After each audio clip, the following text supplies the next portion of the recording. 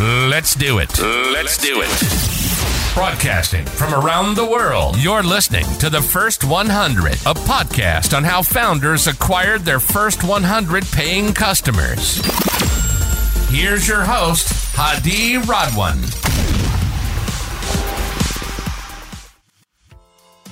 Today we have on the show Eran Shirazi, the founder of EasySend, a platform that helps companies build customer interactions using drag-and-drop interfaces with no coding required. EasySend has raised around $71 million to date with notable investors such as Oak HC, Vertex, Intel Capital, and Hanako Ventures. Eran, welcome to the show. How are you doing today? I'm doing well. Thank you very much. Thank you so much for having me. Absolutely. So if I were to explain your business to a 5-year-old, can I say that EasySend basically turns paper forms into online form, or is there more to it?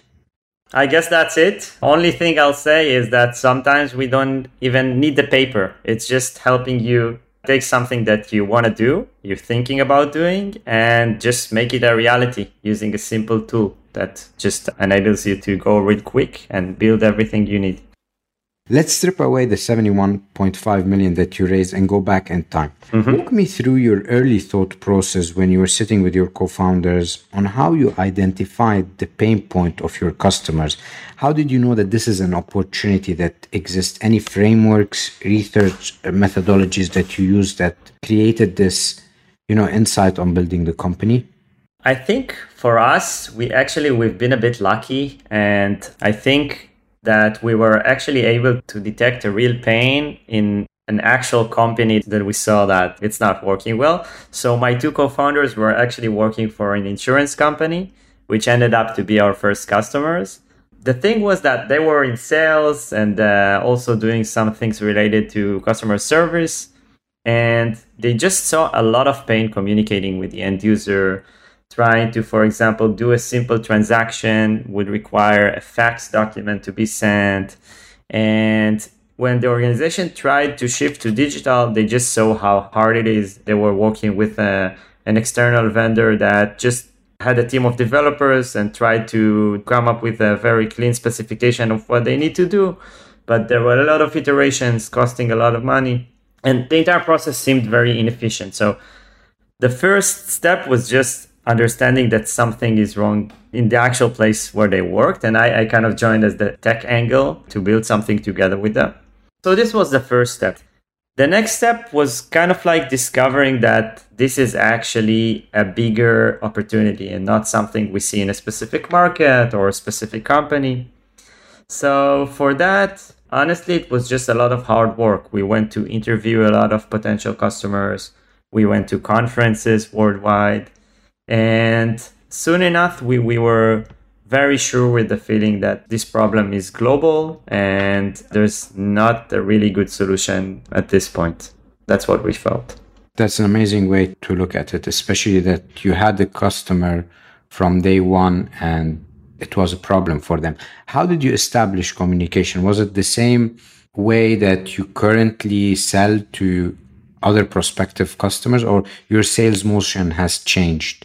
Well, at first, when you just get started, everything is much less structured. You kind of want to leverage your connections, your network, trying to get people from different industries that have the relevant connections. And this type of product is usually aimed for very large enterprises. So you have to find the right person, either within IT or someone with a strong business need. So it's just using your personal network and personal relations and, charm and trying to get an understanding whether it's interesting for them and whether it's valid. And as a company goes, this really changes, right? So the process becomes much less of a discovery process of trying to understand what actually is missing here and what do we need to build here, to something that's more scalable and structured. So you have to have consistency across your team. You have to have written playbooks of what they need to say about certain stuff and how to scale it. So different people get different roles at different parts of the pipeline. There are people that are more expert in getting the lead, and there are people that are more expert in doing the last stages of the deal. There are the technical guys that kind of like the sales engineering team that do all the demos and the proof of concepts. So they all work together to make the same thing that was done in I think, a lot of uncertainty at first. So now that we have more certainty, that then the challenge becomes scale. Excellent. I read in a few publications that your first target segment was traditional banking, and then you quickly saw the same problem in other industries and you moved to adjacent markets. How did you decide that banking was the first market you wanted to disrupt? So we did start from banking and also insurance. That was our two main verticals. So insurance was easy. It's just because my two co-founders were working for an insurance company, and then we leveraged their network to expand into a few other big insurance companies. At first in Israel, where we started, and then in Europe, and then in the States, and later on in Australia and Japan. But the concept remained the same. And for banking, well, it was kind of like perceived as a still very close industry, and the same connections were applicable for them. And also we found out that a lot of the pain points are similar. So it was kind of like more natural for us to expand. We saw that the same ideas, the same pitch works. We had to slightly understand better the use cases. What should we present as initial use cases to use the platform for? But many of the things were similar across these two industries. How did you overcome the challenge of selling to banks when you know that they have legacy systems or they have certain compliance or regulations that would sometimes hinder third-party apps to connect to them? Has that been a challenge to you? Yes, it has. I mean, as a small company, you really have to kind of, first of all, make sure that you're providing real value and major value, because like you're saying, a bank is not going to take a risk of working with a small startup company if there's not also a big upside. So if they're not going to gain a lot from it, they're not going to take the risk. And I think something that also played a good role is, so first of all, I'm coming with a lot of experience in cybersecurity and secure application design. So this definitely helped, and I was able to talk to the security teams in there and explain the different aspects of the product. And we did build a very secure architecture from the get-go to make sure we are compliant with these types of organizations. And I think one thing that's also critical is just being able to gain their trust and kind of like give them the feeling that, they are our first customers. So they are going to be building this together with us, and they'll have a lot of influence on what's going to be built there. And that's a big opportunity for them as well. I think for the organization and also for specific people, being a part of building something big and that's actually going to be providing major value to an organization is also good and beneficial for the person working with you. So they can kind of like step up in the organization and present it to management. So that's also a big upside. Excellent. Let's dive a little bit into your first 100. So I know you're an enterprise company, so 100 customers is a big number, but let's focus on your first $100,000, let's say. What sort of strategies have you implemented in your early days to reach that milestone? First of all, I think our approach was a bit maybe different than other startups, just because, first of all, we started the first 2 years of the company, we were actually bootstrapping. So the revenue stream that we got was actually also an enabler to grow the team, and kind of like we were building our company based on that. So that was a really critical part on what we did. And only after 2 years, we shifted to a more traditional fundraising based model.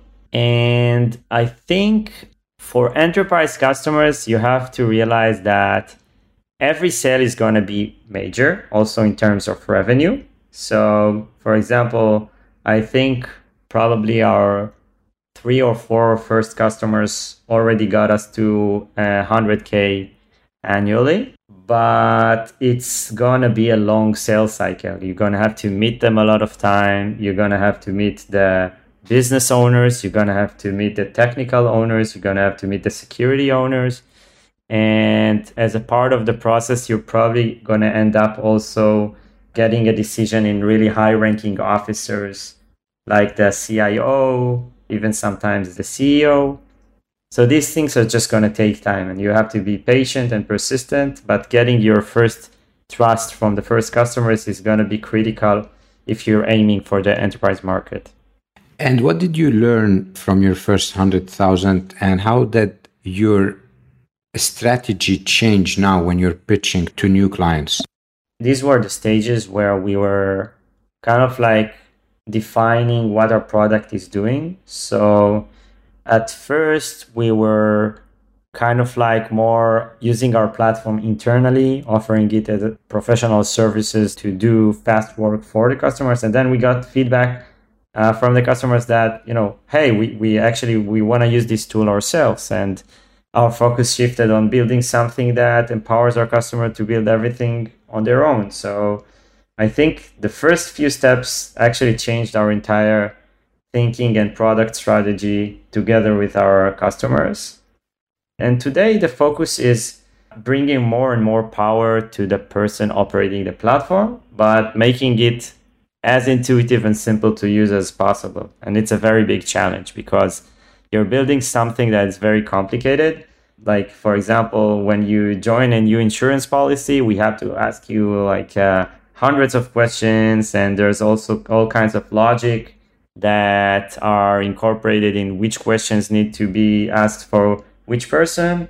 But eventually, to build this process, we want to offer our platform as a simple tool that allows you to place these fields, to build this logic without even being a technical person or without coding knowledge. So that's a big challenge, but I think we're doing something very special in here. And I think we're in a place where now our product can really be used by someone that's not technical and build very complex stuff that look amazing. And it was hard to get there. I believe so. It's always hard when you're starting, you're pivoting, customers give you feedback. And the biggest challenge as a startup founder is, are you going to run out of money? Because as you said, your enterprise sales cycle is long. So if you don't hit your targets quickly, you might run out of money. And that's a big challenge. What was your North Star metric back then? And when did you know that if we hit that number or this target, then we go and raise more money? So I think something that helped us along the way. So like I told you, at first, we started bootstrapping for the first 2 years. And then we were really responsible with managing our budget just because we didn't have any other option. Anything we earned, we can then spend on salaries and building our product. So we were very balanced. So I think doing the transition to actually being a company that's based on VC money and growing faster was a process for us. And we had to kind of adapt our strategy to actually take more risks and be more aware of the need to grow fast. So that was our kind of like first challenge. We were, I think, in some sense, we even needed to switch from a break-even state of mind to spending state of mind. And I think we've always been on the responsible side, trying to make sure that we grow our company as revenue grows. And I think today when we manage it, it's more or less standard. So we have our goals, and depending on the way, we hit our goals or don't hit our goals, we can plan ahead. We always keep track of, assuming that everything stays the same, how much time do we have to run, and make sure that we are resilient for market changes, so we'll have time to react. And one final thing, so you were kind of like asking, when's a good time to go and get the next round? I think as a startup company, there are so many things that are going to affect your ability to fundraise, even things that are not directly related with your company, like market trends. And you have to kind of like spot the opportunity, and it's not going to be in a way that you're not always going to be able to fundraise exactly when you want it.